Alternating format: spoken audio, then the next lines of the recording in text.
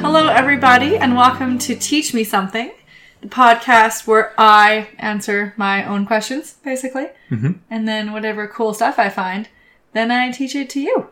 That's right. I'm Melissa. And I'm Everett. So, part 2. Yes. Of our mosquito series. Part 1 last time, we just talked about lots of things about mosquitoes. It was a grab bag of mosquito topics. It was super cool. And then here I was telling you how there's going to be a part 2, which is going to cover all the viral and parasitic based illnesses mosquitoes could give you. And I implied that there would only be a part 1 and part 2. I was going to say, at least the first part of that statement where you said that there was going to be a part 2. That's accurate. Well, the thing is, I am not apparently a person who can possibly do anything briefly. Because what is even the point if I have to cut out all the things I think are cool? That's true. What is even the point of this hobby? So, in the end, I've decided that there will have to be 3 parts. Bonus part coming up later. So this part is all about just the viruses, because that's all I could fit in. It's all I could fit in. As Sure. you'll see, it'll be long enough as it is. Okay. And, I trust you.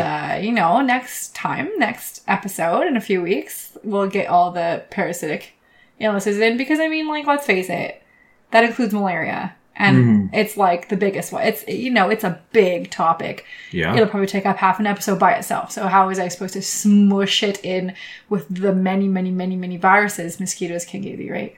How? Not possible. Yeah. Okay. Well, on that note, how about you teach me something? All right. So just to start off in a general note here, all these viruses are classified as arboviruses. Okay. You're going to explain that, I'm sure. And arboviruses aren't like a taxonomic group. They're not grouped together because of their relatedness. Okay. They're just classified together like in literature and research and medicine because they are viruses transmitted by vectors. Okay. Like mosquitoes, ticks, other arthropods, Yeah. So these are all arboviruses. But not necessarily closely related to each other. Or at all. I mean, they do end up being closely related to each other, but arbovirus is not a category of relatedness. Okay. Got it. Just to let you know, they're all arboviruses. And because of how they're spread. Yes. And then I will talk about genetically what each virus is when we get to it. Okay. Let's do that. Okay. So I wanted to talk about yellow fever to start in. I think it might be one of the more interesting ones. I think everybody wants to. Yeah. So I thought, it's got to be like the first or the last. Mm-hmm. That's how that works, right? Yeah. I don't know. I think they get less cool from yellow fever, but... Well, then let's start with a panache. We'll start with a bang and go out with a whimper. Okay, great. So I'm pretty sure all these viruses are RNA viruses, but yellow fever's virus is an RNA virus. Okay. As opposed to a DNA virus. It uses makes sense. RNA. Viruses, there's some that do DNA, some that do RNA. Right. Just in case you didn't know that. So specifically, the yellow fever virus is in the flavivirus genus, which you're going to see many, I don't want to say most because I forgot to count, half-ish are flaviviruses. So a significant number of them. Yeah, like Zika, dengue, Japanese encephalitis, West Nile. They're like, those are all flaviviruses. Okay. And, it's spread by mosquitoes that like to bite during the day. So are many of these viruses. And you might ask why I would even say that. It's important to know these things for combating disease and preventing getting bitten. Because unfortunately, the mosquitoes that like to bite during the day are harder to prevent with good old bed nets. I was going to say screens of some sort, right? Yeah. Yeah, that's tough. A lot of the places where these diseases are endemic don't have screened up windows and doors covering all their houses, Or personal transportation screens. Yeah. So specifically, the mosquitoes that spread yellow fever virus belong to the Aedes and Haemogogus genera of mosquitoes. So as of 2023, there are 34 countries in Africa and 13 countries in Central and South America that are endemic for yellow fever. So the WHO, the World Health Organization, estimates approximately 200,000 yellow fever cases occur annually, and that results in about 30,000 deaths a year. Oh, so like you said 200,000 a year and cases. 15 cases. So it has 30,000. 30,000. So that's about a 15% mortality rate. Right. But we're thinking underreporting is a concern. Okay. The WHO estimates the true number of cases is probably 10 to 250 times what's now being reported. So because most people who get it, the virus, aren't going to know. Sure. It's large. There's a lot of asymptomatic cases, or like you get a little sick and you no stay one ever home for knows a couple days what it was, right? So some people are going to get, fever, chills, headaches, back pain, body ache, nausea, vomiting, fatigue, muscle weakness. Just like most of these viruses I'm going to talk about give you those symptoms. They're a little bit flu-like. Yeah. You probably didn't even go to a doctor. You don't get tested for anything. So who knows what you had, right? Yep. It usually lasts for, like a week and then they get better. But about 1 in 7 of those people who get sick, they're going to seem to be getting better for a day or two. And then they're going to take a big major turn for the worse.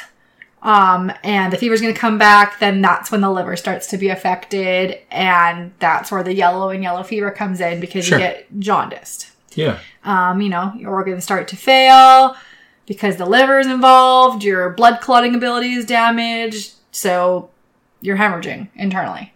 And then you bleed all over through all the orifices that you can bleed from, and things aren't good. And half of those people who get that severe illness die. Yeah. So if it was 1 in 7 get those kinds of symptoms, and we're down to like 1 in 14 as kind of like mortality rate. Well, yes, is the idea. But a large number of cases are also asymptomatic. So the rates are right. But it's severe, right? It's serious. So because it's so deadly, the WHO considers just 1 confirmed case of yellow fever in an unvaccinated population to be an outbreak. Oh, wow. Yeah. Okay. So there's no, I'm pretty sure I'm going to say this for literally every virus, but there's no antiviral drugs to treat it. There's just not a lot of drugs to treat a lot of viruses out there. Right? Okay. We don't have drugs for viruses. What we do is, get someone to a hospital or clinic and treat their symptoms and support make sure they're care. Hydrated and that they're do your best to keep their organs. Pain relief, that type of thing. Yeah. So since you can't treat it, best to prevent it. Mm-hmm. So you can use, the vector control strategy or the vaccination strategy.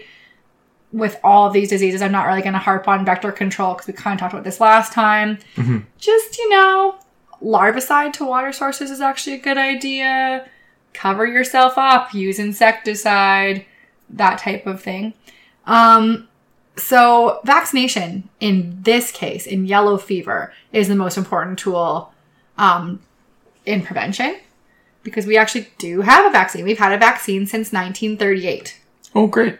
And it's so effective that a single dose is going to give lifelong protection. You don't ever need a booster. Okay. Since the yellow fever vaccination began in the 1930s, there's only been 12 cases ever of yellow fever infection post-vaccination. Oh. Well, okay. Of people who have been vaccinated, only 12 that have ever been reported to get yellow fever. Not globally. There's only been 12 yellow. I was trying to mix the. Was I being confusing? Just to me. Okay. Well, who knows? Who knows? I'm glad you asked. I probably confused other people if I confused you. And that's over 600 million doses. Yeah. So that's a really, really good success rate. So there's been a very concerted effort by the WHO and, local partners in these areas. And it's expected that by the end of 2026, there's going to be almost 1 billion people vaccinated for yellow fever. So that That's great. Really cool. Yeah. So I thought I'd tell the story about how they figured out mosquitoes were the vector of yellow fever transmission. Let's do that. Because I think it's cool. So there was this yellow fever epidemic that devastated the Mississippi Valley in the United States. And so the United States National Health Board Yellow Fever Commission traveled to Cuba to investigate yellow fever. Because it was, it's really bad in Cuba and they knew they could study it there. So after several months studying it there in Cuba and studying it in South America, the commission concluded yellow fever is an epidemic, transmissible disease, and the agent capable of transmitting the disease must be in the air. Not great. So this is like the 1860s. A little ways back. Right. Yeah. Okay. So one of the doctors who worked with this commission was named Dr. Carlos Finley, and he was not convinced by their conclusions. So he kept researching on his own. And by 1881, he had kind of fixed on mosquitoes being the cause. But, they dismissed him and, he was clearly wrong. Yada, yada, yada. So then, the Spanish-American War happens. 1898. And the U.S. lost far more troops to yellow fever than in the war. Well, in the battles, should I say. Sure, yeah. So then another, National Health Board Commission, whatever, comes to Cuba in 1900 to continue studying the disease. Dr. Walter Reed, who you may have heard of. If you live in the United States, you may have heard of him because there's the Walter Reed National Military Medical Center in Bethesda. Okay. It's like the biggest army, veterans hospital. It's like the biggest army-related hospital in the United States, maybe in the world. Wow, okay. Anyways, Walter Reed is very famous. Okay. The only Dr. Reed I'm aware of is Elliot. Oh. Well, he Doogie Howser it and got his medical degree as a teenager, and he was a genius. Oh, wow. Okay. He was a really cool guy. Anyways, so he was heading up the Yellow Fever Board this time. And him and the board went to visit Dr. Finley and listen to his theory of mosquito transmission. And they're like, I don't know what else it could be. Let's try your idea. And Dr. Reed believed the only way to do it is, he says, quote, personally, I feel that the only experimentation on human beings can serve to clear the field for further effective work. So, they're just going to jump right in and start with the human trials. So they loaded up mosquitoes with yellow fever virus, they hope, by letting mosquitoes loose in a hospital in Havana that was full of yellow fever patients. Ethical. Okay. Then they let the mosquitoes bite volunteers. And some of the volunteers included the doctors running the trials. Okay. So the mosquitoes fed on volunteers 9 times between August 11th and August 25th, and no one caught yellow fever. Oh. So some of the doubtful doctors were like, definitely not. This is wrong. I knew it was wrong. You're all wrong. I'm right kind of attitudes. But the 2 people who they had bitten, they had them bitten on August 27th. Well, they both got yellow fever. One of them was one of the head doctors running the trial. The other was a U.S. Army private. So it turns out the important factor there was that the mosquito that had bitten those 2 men had fed on yellow fever patients at least 12 days before. So the virus needed that amount of time. I see. To replicate to the highly virulent levels inside the mosquito before it was going to transmit it. And all the viruses have a certain time. Right, that ramp-up time. Yes. It's different for each virus, obviously. Sure. But so that's when they kind of figured that part out. There must be a time it needs. So fortunately, both those men recovered. But one of the other doctors running the trial was like, nah, I'm still not convinced. I'm going to let it bite me now. This isn't it. So, Dr. Lazier exposed himself to an infected mosquito, and he dies from yellow fever September 25th, 1900. So, Dr. Walter Reed runs one more set of experiments back in the United States in November to convince the surprising number of people who still doubt mosquitoes are the transmission method. I get it, but yeah, okay. And then, they decided it was concretely proven after that set of trials. Okay. And you might ask, why would people volunteer for an experiment like this? Money? That is a factor, yeah. Mm-hmm. I thought I would include that because it actually tells you how much they paid them. Anyways, let's start with the fact that a lot of the people were in the military and they were calling on their sense of duty and responsibility to their country. And then there's also the fact that the soldiers knew they were probably going to get yellow fever anyways, no matter what they did. Sure. So it's kind of better to get it in the army hospital with all these people trying to help you than it is to get it out in the field, right? So that was one factor. And then money. But most of the people that they paid, they didn't pay the, soldiers at first for doing this at all. No. So I wouldn't say most people. The people that they paid were locals, like local Cubans. Yeah. And they offered $100 in gold to those who participated. And, a bonus, if you will, if they got sick. Okay. Another $100 in gold if they got sick. So, $100 US in 1900 is over $3,600 US today, which for the Canadians listening is over $4,700 Canadian. And if you got sick, you doubled it. Right. Yeah. So. Wow, you're talking about almost $10,000. Right. Yeah. So you can see why they volunteered. But in total, 29 people got sick and 5 of them died during these trials. Yeah. Yeah. One more interesting yellow fever story, though. The time it almost wiped out Philadelphia. Or should I say one of the times, because honestly, Philadelphia had a rough time of yellow fever. But, so nowadays you don't really see yellow fever in the United States. No. Back in the 1700s, it was very frequent. Lots of people were coming to the United States from all over. Yep. Bringing all sorts of illnesses. Bringing mosquitoes. There were mosquitoes there already, of course. No one knew how dangerous pools of stagnant water were. No. As well. And near Philadelphia, there were lots of marshy, swampy areas. That would do it. So the beginning of this particular epidemic has been supposedly traced to a specific ship that came from the French Caribbean colony of Saint Domingue. Domingue? I don't know how you say it. Anyways, it's Haiti now. That's what Haiti used to be called. But it was a long time ago, and this evidence doesn't seem exactly 100% ironclad, so I'm not going to sit here and blame Haiti. There's tons of ships docking in Philadelphia. Yeah. And they're from Africa, the Caribbean. All of those places had yellow fever outbreaks all the time, so, really could have been any of them. But this was in August 1793. It had been a very dry summer, meaning the water table was really low, so there were shallow pools of water all around. All of a sudden, people started developing fevers and the telltale symptom, which was, the black vomiting. Oh.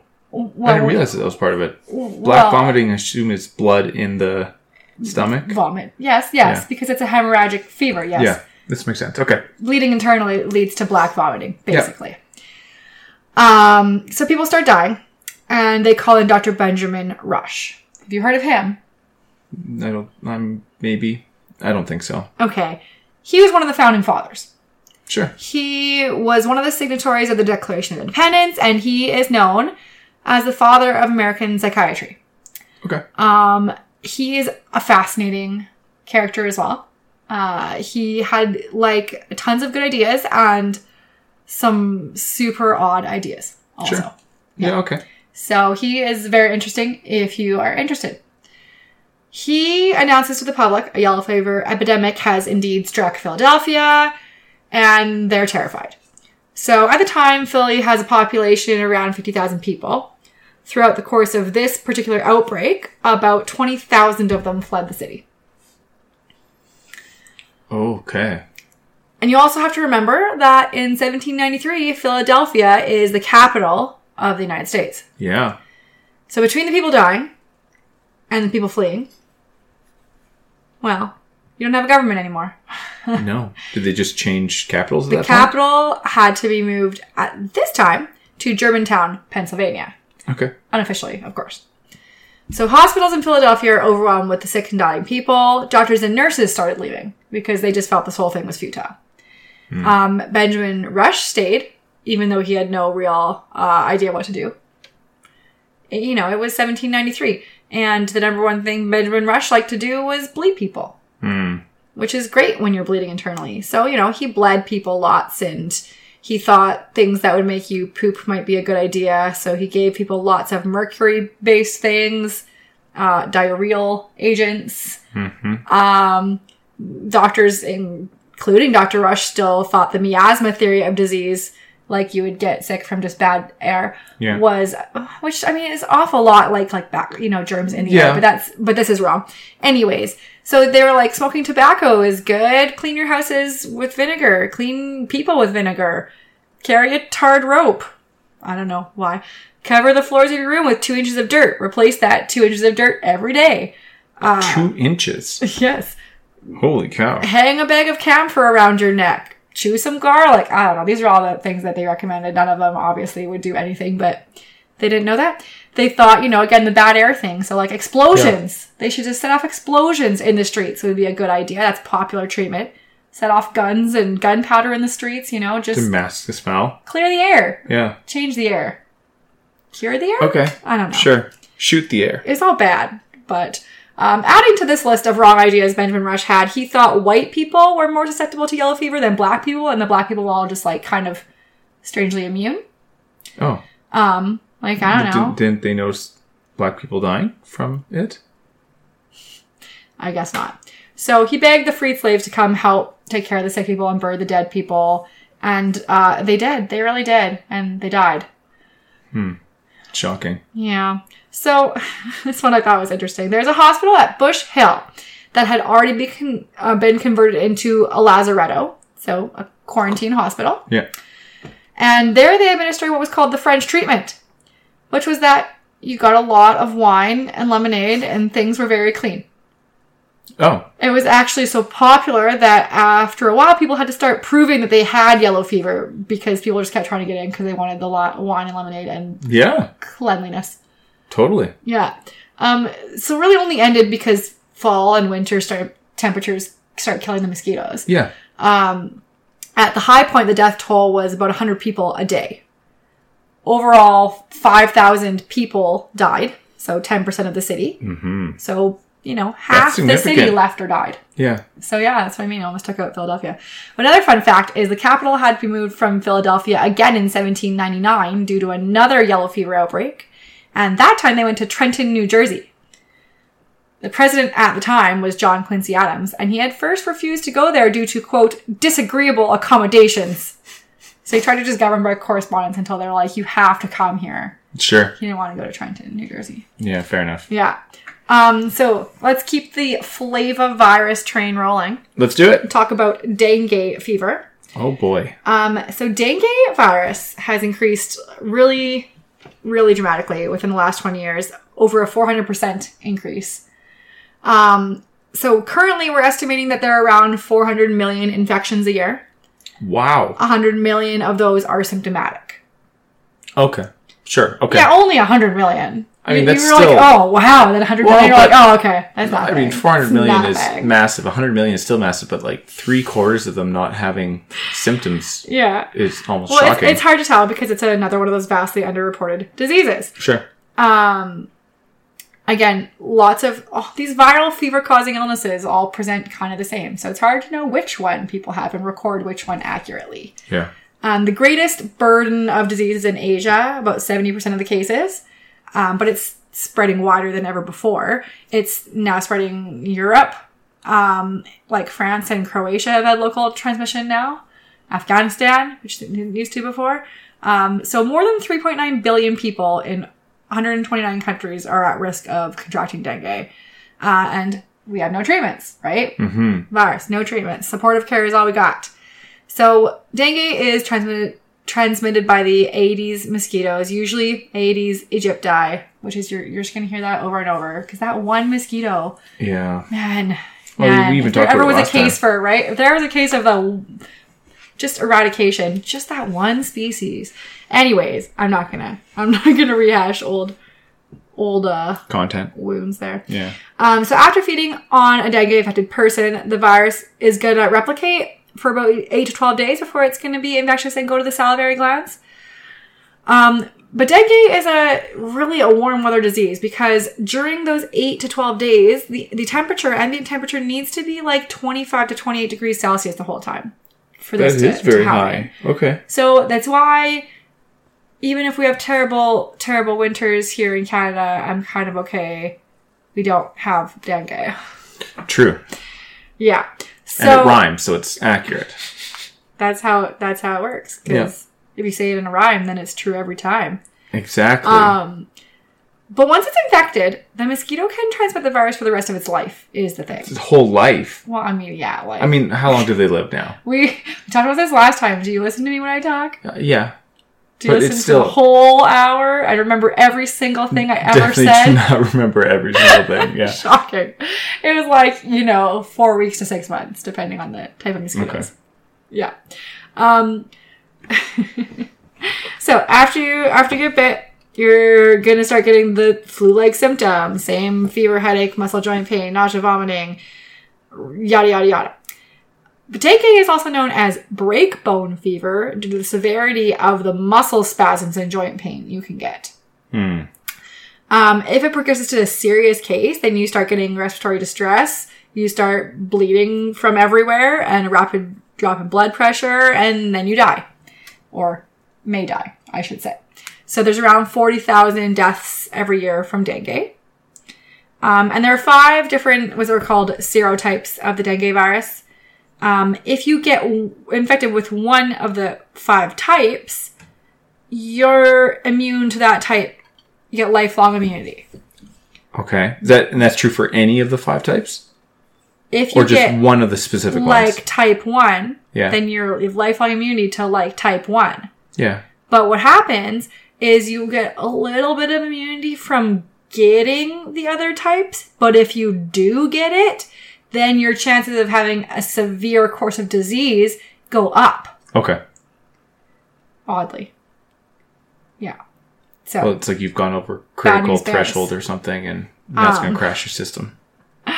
Well, okay. Yeah. So this kind of comes into the play with the vaccine here. Because they started developing the dengue vaccine in the 1920s.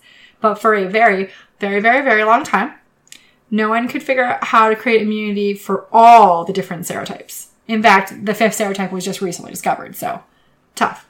So since 2016, there has been a vaccine called Dengvaxia for people who have had dengue at least once and live in places where it's common. Okay. But if you got the vaccine and hadn't had dengue before, then you're going to increase your chances of severe disease if you do somehow get infected. Sure. Just like if you had one of the serotypes only. Okay. So they're like, obviously this is not a good enough vaccine because we can't give it to people that haven't had it before. And can they do like a blood test to determine if you've had a strain of dengue already? I didn't look into... they can definitely determine if you have antibodies, but I don't know if you can sequence... I mean, the problem is you probably can, but like the cost and feasibility of doing that before everyone gets vaccinated, it doesn't seem plausible, realistic. Okay. Yeah. So in 2022, another vaccine came out called Qdenga, which is now the one recommended if you haven't had dengue before. And there are also at least 3 other vaccines at advanced stages of development. So we're definitely getting there with the dengue vaccine. That's good. Another flavivirus is West Nile virus, which I'm sure you have all heard of. It was first isolated in a woman in the West Nile district of Uganda in 1937. There is how it got its name. Right. And it was identified in birds in the Nile Delta region in 1953. Why am I talking about birds? Well, West Nile virus is one of the ones, there are others coming, that are maintained in nature in this cycle between animals and mosquitoes. Yeah. So birds are the main reservoir of West Nile. So in Europe, Africa, the Middle East, and Asia, birds get it, and they don't really get sick from it. But in the Americas, the birds that get the virus get really sick from it. Oh. Okay. So members of the Corvidae family, like crows and magpies, all those, are particularly susceptible to West Nile virus. Birds can be infected, though, by other ways than mosquito bites. Like, they can go bird-to-bird transmission. Humans and horses both get disease symptoms from the virus, but symptoms rarely occur in any other animals. But humans and horses, so like things that aren't birds, are dead-end hosts. We can become infected, but we can't give it to mosquitoes. We can't continue this cycle. Sure. So symptomatic infection in horses can cause neurologic diseases, including fatal encephalomyelitis. So this is what we call an enzootic cycle.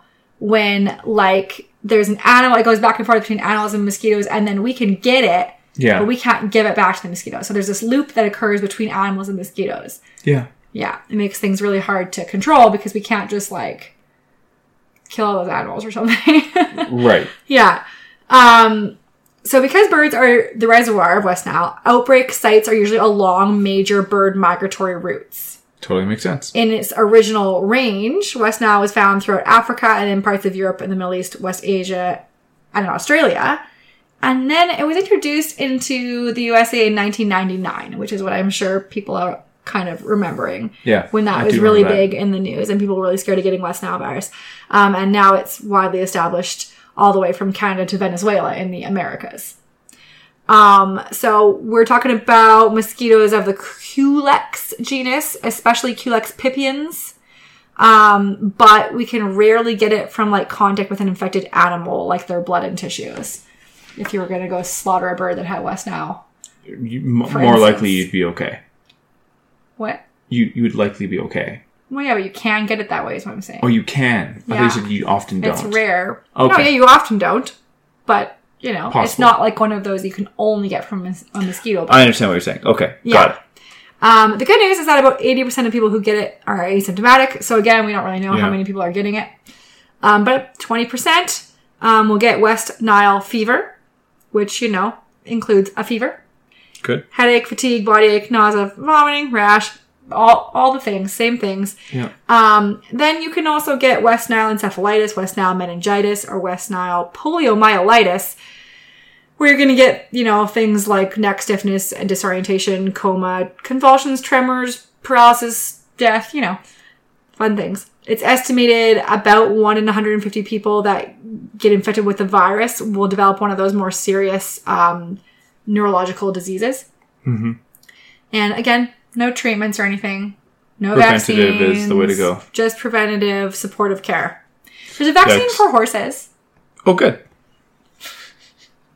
I mean, that's just one step on the way, I guess. Yet another flavivirus is the Zika virus. So, I know we've heard a lot about Zika very recently. Yeah. But it was first found in 1947. Okay. By scientists that were conducting routine surveillance for yellow fever in the Zika forest of Uganda. So that's where it's I think I know how it's named now. Yeah. They're all pretty much like that. Yeah. We very recently made rules that we should stop naming things after the place. Locations. Yeah, because it's just not nice to associate the people that live in these places with terrible diseases. No, not really. But that was a very recent development. So, in 1948, scientists found the Zika virus in an Aedes africanus mosquito that was trapped in the Zika forest. So then we were like, okay, mosquito transmitted virus, yay. So, in 1952, the first human cases were detected in Uganda and the United Republic of Tanzania, which is what it was called then. Then it kind of spread slowly across Africa and Asia, but it was really like slow and manageable. There was no outbreaks. There was only like a few cases here and there and only mild symptoms. And we're like, this isn't a big deal. Okay. Then the first large outbreak caused by Zika was in 2007, not until 2007, on the Pacific island of Yap in the Federated States of Micronesia. Okay.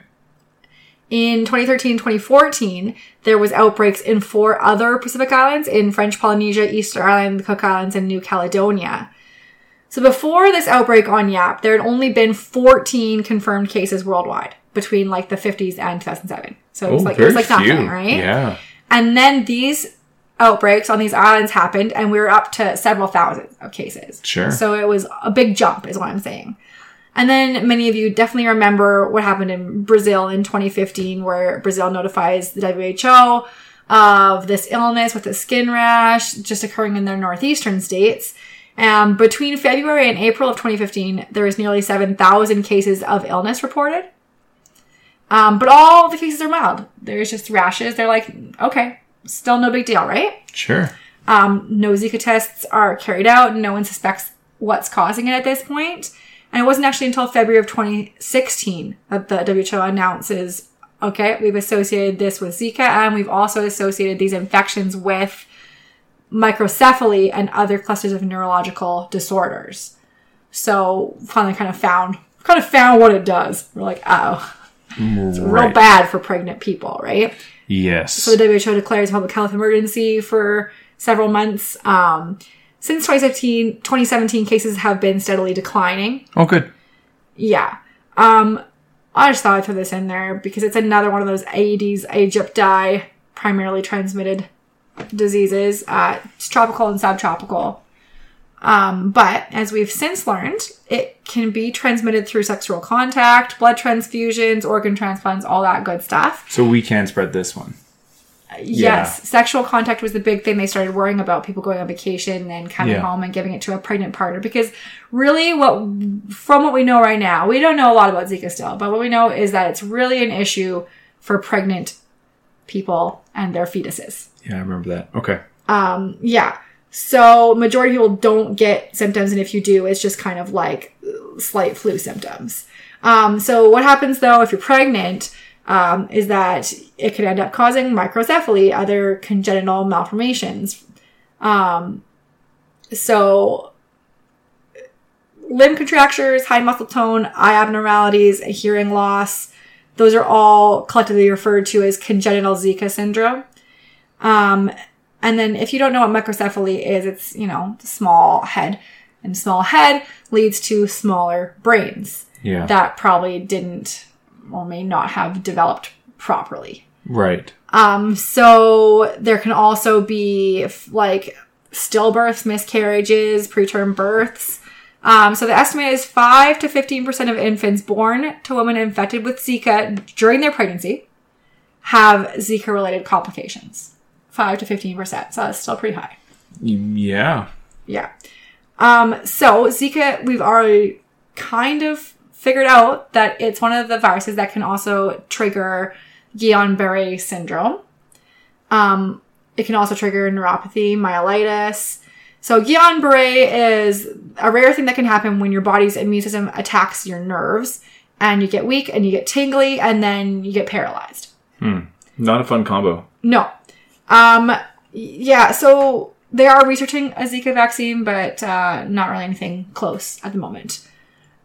So on to some of the less known ones here. I was going to say, yeah, each of the ones we've gone through so far I've been relatively aware of. Yeah, but there's lots still. Okay. I know this is going to be a long one. So Japanese encephalitis virus is another flavivirus because there's so many flaviviruses. Yeah. And also, again, name for a location. Shockingly. So the first case of Japanese encephalitis viral disease was documented in 1871 in Japan. Yes, I wrote right here. This is, of course, where we got the name. But it's not confined to Japan or anything. No, of course not. 24 countries in Southeast Asia and the Western Pacific have endemic transmission, which exposes more than 3 billion people to the risk of infection with this one. So it's mostly transmitted through the Culex species, mainly Culex, oh god, I'm going to say this, okay. Culex tritaenorrheinicus. That's terrible. Latin names are fun. Sure. Yeah. It doesn't matter. It's the Culex gene. Okay, got it. So, like with West Nile, humans aren't going to develop sufficient viremia, it's called, to infect the mosquitoes ourselves. So the cycle here exists between mosquitoes and pigs or mosquitoes and water birds. So another enzootic cycle here. So mostly it's going to happen in rural areas where you're around pigs and water birds the most. Yeah. Mm-hmm. So Japanese encephalitis virus is actually the main cause of viral encephalitis in a lot of Asian countries. Causes 68,000 cases of encephalitis every year. So the cases of infection are way more than that, right? Yeah, of course. Where it progresses to encephalitis is 68,000 a year. Because it's like only 1%-ish of the patients that are infected with the virus will progress to encephalitis. So that's a lot of cases. That suggests like 6 million. Yeah. 6.8 almost million. 7, yeah. So in children, they're going to get, severe gastrointestinal pain and vomiting at first. And then progress to like high fever, headache, neck stiffness, disorientation, coma, seizure, spastic paralysis, and death. Yeah. Cool. Okay. When patients do develop encephalitis, the fatality rate is 20 to 30%. That's very high. if you improve, which you will in like 6 to 12 months, so that's a long recovery. Wow. You still have a 30 to 50% chance of having significant and permanent like neurologic psychiatric injuries to your brain. That's scary. Encephalitis, brain, just so we're on the same page, encephalitis is like inflammation and swelling in your brain. Yeah. So that's bad. Very bad. Okay? Yeah. That's bad. Okay. Between 13,000 and 21,000 people die every year from Japanese encephalitis, primarily children. Makes sense. Yeah. Again, no treatment. There are effective and safe vaccines available, though, for Japanese encephalitis. If you're in an area that's endemic, that's something you should do. Right. Yes. So there's another one. St. Louis encephalitis virus. That's closely related to the Japanese encephalitis virus. I wonder where they discovered it. You'll be shocked when you find out. Ready? Okay. I was just going to point out, it's starting to make me really dislike flaviviruses. Okay. Which probably isn't fair to flaviviruses, since only about half of the 92 known flaviviruses make us sick. But like, sure. Dang. Yeah, they're mean. Flaviviruses. Yeah. So the name of the virus, are you ready for it? Goes back to 1933. When 1,000 cases of an unidentified illness were reported within 5 weeks in and around St. Louis, Missouri. Shocking. Yeah, wow. Okay. We'll see if you can guess the rest of them from here on out. So St. Louis encephalitis mainly affects the United States, shockingly. There's been occasional cases in like Canada, Mexico, and the Caribbean. Okay. It's another that's primarily transmitted by the Culex genus. Most commonly Culex pipiens. Again, you've said that one before? Yeah, you have, yeah. Yeah. So this is another disease maintained through the enzootic cycle. It is birds again. Birds, yeah. Birds. Does it make birds sick? No. The birds are usually pigeons, blue jays, robins, and house sparrows. So more common in urban areas. Humans, again, and domestic animals are dead-end hosts. Can't give it back to the mosquitoes. So the majority of these cases are asymptomatic or mild illness. And then if it's severe, it's any other encephalitis. The headaches, the fevers, neck stiffness, disorientation, comas, tremors, deaths, all those things. So fatalities are kind of 5 to 30% range. Okay. Yeah. But I assume, again, it's another disease that's probably underreported. Yeah. But opposite of Japanese encephalitis, in this one, elderly people are the ones that are most often dying. It's like about 40% of children and young adults will develop just like fever, headache, meningitis, but not severe. But almost 90% of elderly patients will develop the encephalitis. Wow. Yeah. Okay. Yeah. Not cool. Okay, ready? We're going to do one that's not a flavivirus. Oh.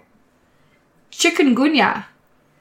Okay. Is another viral disease that is not caused by a flavivirus, though. It is an RNA virus. I'm pretty sure all the mosquito ones are RNA viruses. It is an alpha virus in the alpha virus genus in the family Togaviridae. So the name chikungunya derives from a word in the Makonde language, which is also called the Kimakonde language, by the way. Sure. Of southern Tanzania.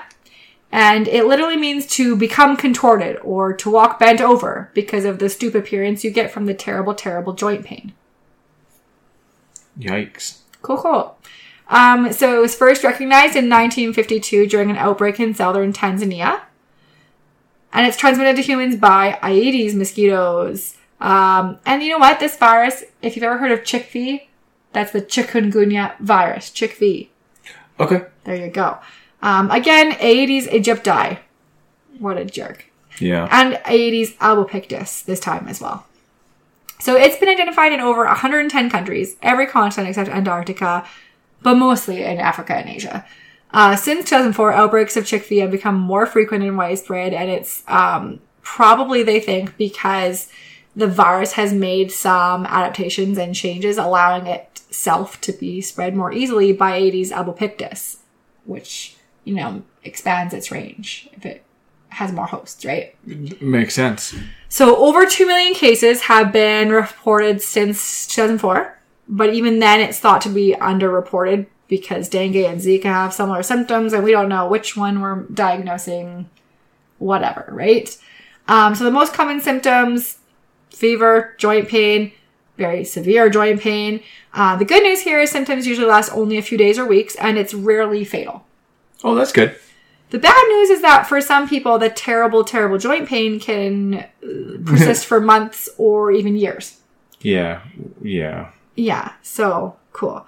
Again, no antiviral treatment, nothing like that. Some vaccines are being developed, but there isn't one yet. Fair enough. Ross River virus is another alpha virus. Is there a place called Ross River? There sure is. Excellent. Okay. So in 1928, an outbreak of acute febrile arthritis, so you know, febrile meaning fever. Yeah. Okay. Was recorded in Narrandera and Hay in New South Wales, Australia. In 1943, several outbreaks of arthralgia and arthritis were described in the Northern Territory, Queensland, and the Schouten Islands, which is the northern coast of Papua New Guinea. We're good there. There's Ross River eventually. It occurs. In 1956, an epidemic occurred in the Murray Valley, which was compared to the, quote, acute viral polyarthritis caused by Chick V. But they were like, this one seems milder. So they thought it's the same thing, but no, it was not. And they realized it was a new species of alpha virus that they haven't named yet. So in 1959, they identified it in a sample of a mosquito, Aedes vigilax, that was trapped in the Ross River. There we go. That's where it comes from. They found it in a mosquito there. Right. Okay. Which Ross River is in Townsville, Queensland. In Australia. Yeah. So what they've shown that patients who had suffered this, quote, epidemic polyarthritis in Queensland had antibodies to the virus. So they're like, yes, epidemic polyarthritis should be renamed. They called it Ross River fever. They called the virus Ross River virus. If you're interested, polyarthritis means any arthritis that involves 5 or more joints simultaneously. I was going to say, it would have to do with multiple, so... Yeah, I looked it up. Yeah. I was like, multiple arthritises? Yeah. What does that mean? Okay. So Ross River virus is not lethal, but it is extremely painful and debilitating. It's endemic to Australia, Papua New Guinea, and other South Pacific islands. But in 2010, it was discovered in regions of India, so it might be spreading a bit. Yeah. So this is something that surprised me. It is the most common and most widespread arbovirus in Australia. 5,000 cases reported every year. Australia doesn't have a lot of arbovirus, I guess. I guess not. They make up for it in venomous animals, though. Yeah, well. So there's different mosquitoes in different parts of Australia. So the Aedes group, Aedes camptorhynchus and Aedes vigilax in kind of the northern and southern regions, but inland it's Culex mosquitoes like Culex annulirostris. Again, it's enzootic. So birds. It's not. It's large marsupial mammals. Kangaroos? Yeah, and wallabies and stuff. Okay. Yeah. Interesting. That's right? different. I mean, it has been found in some bird species and some other types of mammals, but they think that the largest reservoirs are in these marsupials. Yeah. Again, symptoms are flu-like, but the major symptom is really serious joint pain. It usually resolves in a few weeks, but it can last up to 6 months, this really severe joint pain. So that sucks. Sounds like it sucks. It does sound like it sucks, yeah. Okay. So there's also a few types of equine encephalitis that humans can get caused by members of this alpha virus genus. So, horse-related? Yes. Okay. Yes. So the more common one is Eastern equine encephalitis virus. It's in the Americas, North, Central, South America, the Caribbean. It was first recognized in Massachusetts in 1831 when 75 horses died mysteriously, but it could also happen in donkeys and zebras. And in 1938, we had the first confirmed human cases when 30 kids died of encephalitis in the northeastern United States. And there was also an outbreak in horses in that same time and place. And so they connected those two things. They did, yes. Okay. But despite the name, equine encephalitis virus can infect a wide range of animals, like mammals and birds and reptiles and amphibians, yada, yada, yada. It's another enzootic one. Birds. This time it's birds. Yeah. Yeah, the birds. Anyways, lots of mosquitoes can transmit it. I don't want to name them all. Aedes, Coquiletidia, new genus there. Not the pippins. Ochlorotatus. No, that's a different. That was Culex. Pipiens. Sorry. Anyways. Okay. Coquiletidia is more fun to say. It is. Okay. Yeah. So symptoms include high fever, muscle pain, altered mental status, headache, meningeal irritation, photophobia, and seizures. Photophobia. Like fear of, or like sensitivity to light. Yeah. Yeah. Not fear. No, but I understand. that's what a phobia is. I know, but like we use it for lots of things. Yeah. Like hydrophobia doesn't mean you're... Anyways. Just like the other types of encephalitis, patients that survive can be left with like severe and permanent mental impairment, right? Brain damage. The fatality rate in humans is 33% when you show symptoms. Right. Yeah. It seems pretty high, yeah. So, here's a fun fact. Question mark. Possibly fun, but definitely interesting. Maybe fun fact, soon to be proven. Eastern equine encephalitis virus was one of more than a dozen different agents the United States researched as potential biological weapons before they suspended the biological weapons program in 1969. Oh. So the other types of equine encephalitis viruses are the Western equine encephalitis virus, okay, which was also investigated as a biological weapon in this program. Oh, good for them. And the Venezuelan equine encephalitis virus, which was investigated for weaponization by both the US and the Soviets during the Cold War. How nice. So equine encephalitis is just apparently a potentially good weapon. I don't know. It sounds torturous. Well, I mean, I guess that's why, right? Biological warfare sounds awful, and that's hopefully why we banned it. Mm-hmm. Much kinder to just shoot everyone and starve them. Anyways, it is.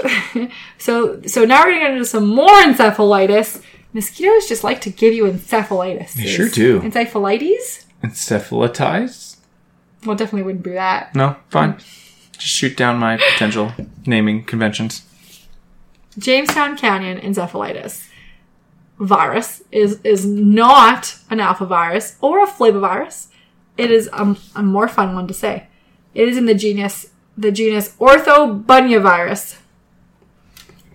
Orthobunyavirus. I like it. Okay. It was first isolated in 1961 from mosquitoes in the Culiceta genus in Jamestown Canyon. Yeah. Colorado. Okay. That's in Colorado. I didn't know where Jamestown Canyon was, but... Neither did I until I looked it up on Google. So, it's mainly spread during the summer in the United States and Canada by mosquitoes in the Aedes, Coquiletidia, Culex, Culiceta, and Ochlorotatus generis. Wow, so many of them are so many. Yeah. That's the issue. So the virus, again, is going to cycle between mosquitoes and amplifier hosts, mainly white-tailed deer. In a study from Newfoundland, it was associated with, like, large mammals. Large mammals. Sheep, cattle, and horses. In Michigan and Ontario, studies say moose and bison are the primary reservoirs. So really just large mammals in this case, because those are large. Definitely large, yeah. It's rare, though. Okay. This is a very rare one. CDC noted an increase lately in reported cases. Between 2012 and 2021, the CDC received 267 reports of infections. Okay. Most often in Wisconsin and Minnesota. So watch out. Watch out over there. In 2021, there were 32 cases reported. So yeah, it is rare. But we don't really know how common it is because it's usually asymptomatic. And you get, flu-like symptoms, fever, headache, nausea, vomiting, sore throat, runny nose, that kind of thing. We've heard that today a few times. Exactly. In 2/3 of cases, though, you're going to get this neuro involvement, meningitis, stiff neck, severe headache, meningoencephalitis. Half of reported cases do have to be hospitalized, but deaths are really rare. Okay. So it's going to give you unpleasant symptoms. Yeah. Still not fun to have. Yeah. Lacrosse encephalitis virus is another species of orthobunyavirus. Did they discover that in the game? Lacrosse, Wisconsin. It was discovered in 1965 when they isolated it from brain and spinal tissue of a kid who died of an unknown infection in Lacrosse, Wisconsin in 1960. So it occurs mainly in the Appalachian and Midwestern regions of the United States, and it's spread by the Aedes trichariatus mosquito, mostly. So it's another enzootic one, and it kind of cycles between chipmunks and squirrels. So not large mammals in this case. Not large mammals. It's really rare. There's like 100 cases a year, maybe. Again, it's probably underreported, but... Yeah, recently there's been an increase of cases in the southeastern United States, and they think the explanation is that it's adapted to be spread by the Aedes albopictus mosquito, just like that other one we said, which I already forget which one it was because I'm just listing encephalitis a number of them, yeah. But basically, Aedes albopictus is kind of like entering the U.S. and spreading all over across the southeast and stuff, and replacing Aedes aegypti in most areas. And aegypti, this is one of the things, it doesn't carry lacrosse encephalitis. Okay. So now that this it's other like that mosquito just can't compete over, or something. Right, it's being outcompeted in those areas, and this mosquito is carrying this virus. Okay. But, Aedes aegypti carries some other things that are terrible. I was going to say, that, is that a case of... Is that a win? Is that a loss? I don't know. Yeah. I don't know. 6 of one, half a dozen of another sort of thing. Right? I mean, again, it's a brain thing. Yeah. It doesn't have that many deaths, but you get a lot of the neurological damage, even if you recover, kind of thing. It's not cool.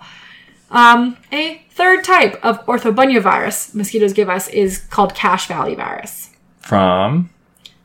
Utah's Cache Valley. Okay. It was first isolated in 1956 from Culiceta inornata mosquitoes collected in Cache Valley. And this one's mostly an animal disease. It's been known to cause outbreaks of spontaneous abortion, miscarriage, and congenital malformation in like sheep and cattle, other ruminants like that. Yeah. So it's transmitted by the Aedes, Anopheles, Coquilitidia, and Culiceta mosquitoes. So lots of them again. And we think it's underreported. And when humans do get it, it can be pretty bad. But we don't get it often. One of those. So there's been less than 10 cases reported in humans. Ever. Oh, wow. That's very few. A third of them died. Okay. Yeah. And they're thinking that there's been cases of unexplained severe multi-organ failure, congenital anomalies, and viral encephalitis that maybe that was caused by Cache Valley virus. So we're going to have to start investigating this kind of thing. Yeah. I'm assuming the attribution of a number of these viruses to like which ones of these is kind of vague or tough. Yeah.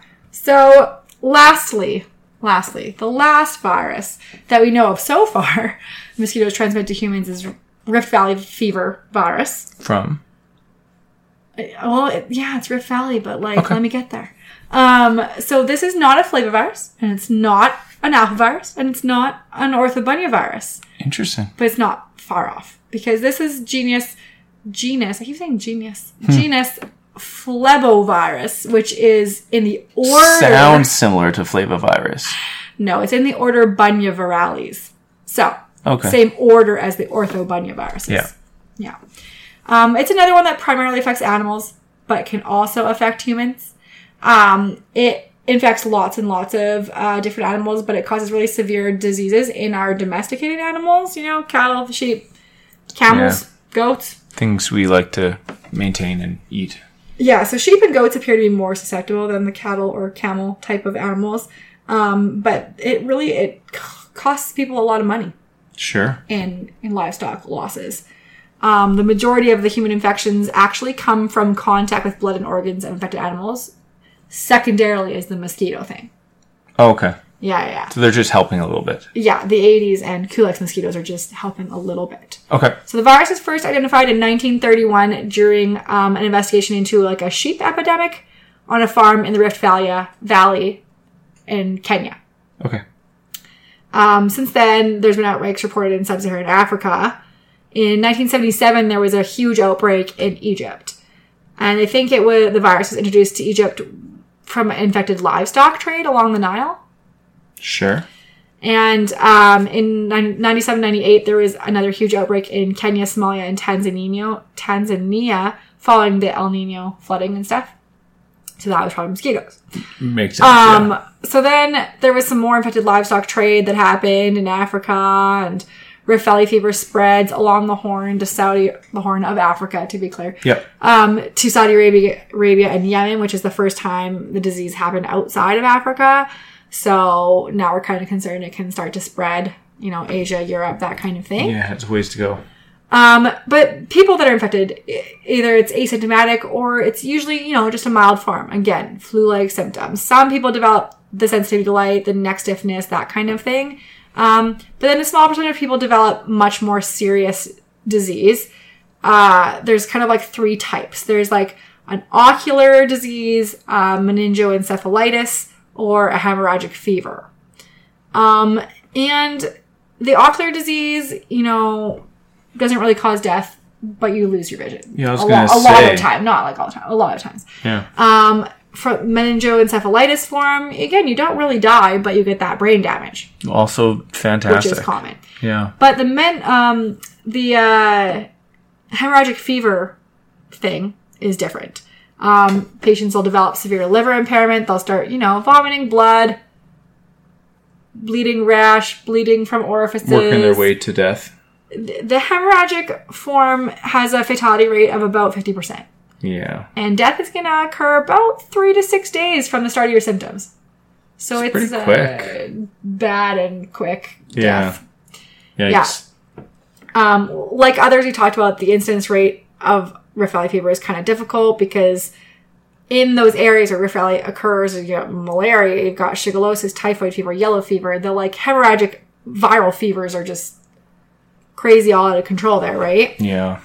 So in late 1997, an outbreak of Rift Valley fever in East Africa caused 90,000 people to become sick in 3 months. We had about 500 deaths, and tons of the animals in that area died. So people that were already struggling there, lost their milk and meat, their trading commodities, their relatives, their ability to work. So it was devastating, which prompted a lot of groups to get together and create a vaccine for animals. Sure. Yeah, okay. To stop that kind of chain of transmission cycle. It's really hard to control Rift Valley fever because infected mosquito eggs can survive for years in the soil. And just lay dormant until what? Until the next flood or something like that? So... Okay. Yeah. So there's no vaccine commercially available for humans. Yeah. But there is an inactivated vaccine that has been developed, and it's kind of been used experimentally for people that are at a high risk of exposure, like veterinary personnel, laboratory personnel that are at high risk of getting it. They have tried this vaccine on them, so there's probably a vaccine, coming under investigation. Appears to be working, sort of thing. Yeah. So yeah, that's pretty much all I have for viruses. I find it fascinating that the high degree of relatedness most of these viruses had, there's not a lot of different genera, I don't want to say genuses, but it's genera, involved in making us sick from mosquitoes, really. Yeah. There's just a lot of variations of the same one over and over, swelling your brain and giving you fevers and making you hemorrhage to death. Yeah. Yeah. They're all very similar and horrible, huh? Notice the theme there for sure. Mm. And that the birds and the mosquitoes like to plot against us. The birds are really an issue. Yeah. They don't even get sick. No. Most of the time. Oh, well. But next time, we're going to talk about, I want to say my favorite thing, because that sounds really weird, but parasites are a particular interest of mine because they are wily. They are. In their ways that they evade our body's immune systems and such things. So we're going to talk about them next time, the different parasitic infections that mosquitoes give to us, including malaria, which is bad. Yeah. So if you haven't gotten your fill of viruses, come back for some parasites. Well, you would need to have gotten your fill of viruses because we're not going to talk about them next time. Right. Now that you've gotten your fill of viruses, come back for parasites. Correct. And also, we have an email address. We do. By the way. If you want to ask questions or correct me or suggest topics or say hello. That's all viable. Those are all nice things. Yeah. So our email address is teachmesomething4 and that is the number, not the word, 4, at gmail.com. So once again, I'd like to say thank you, everybody, for listening to this episode of Teach Me Something. I'm Melissa. And I'm Everett. And I hope you've learned something new.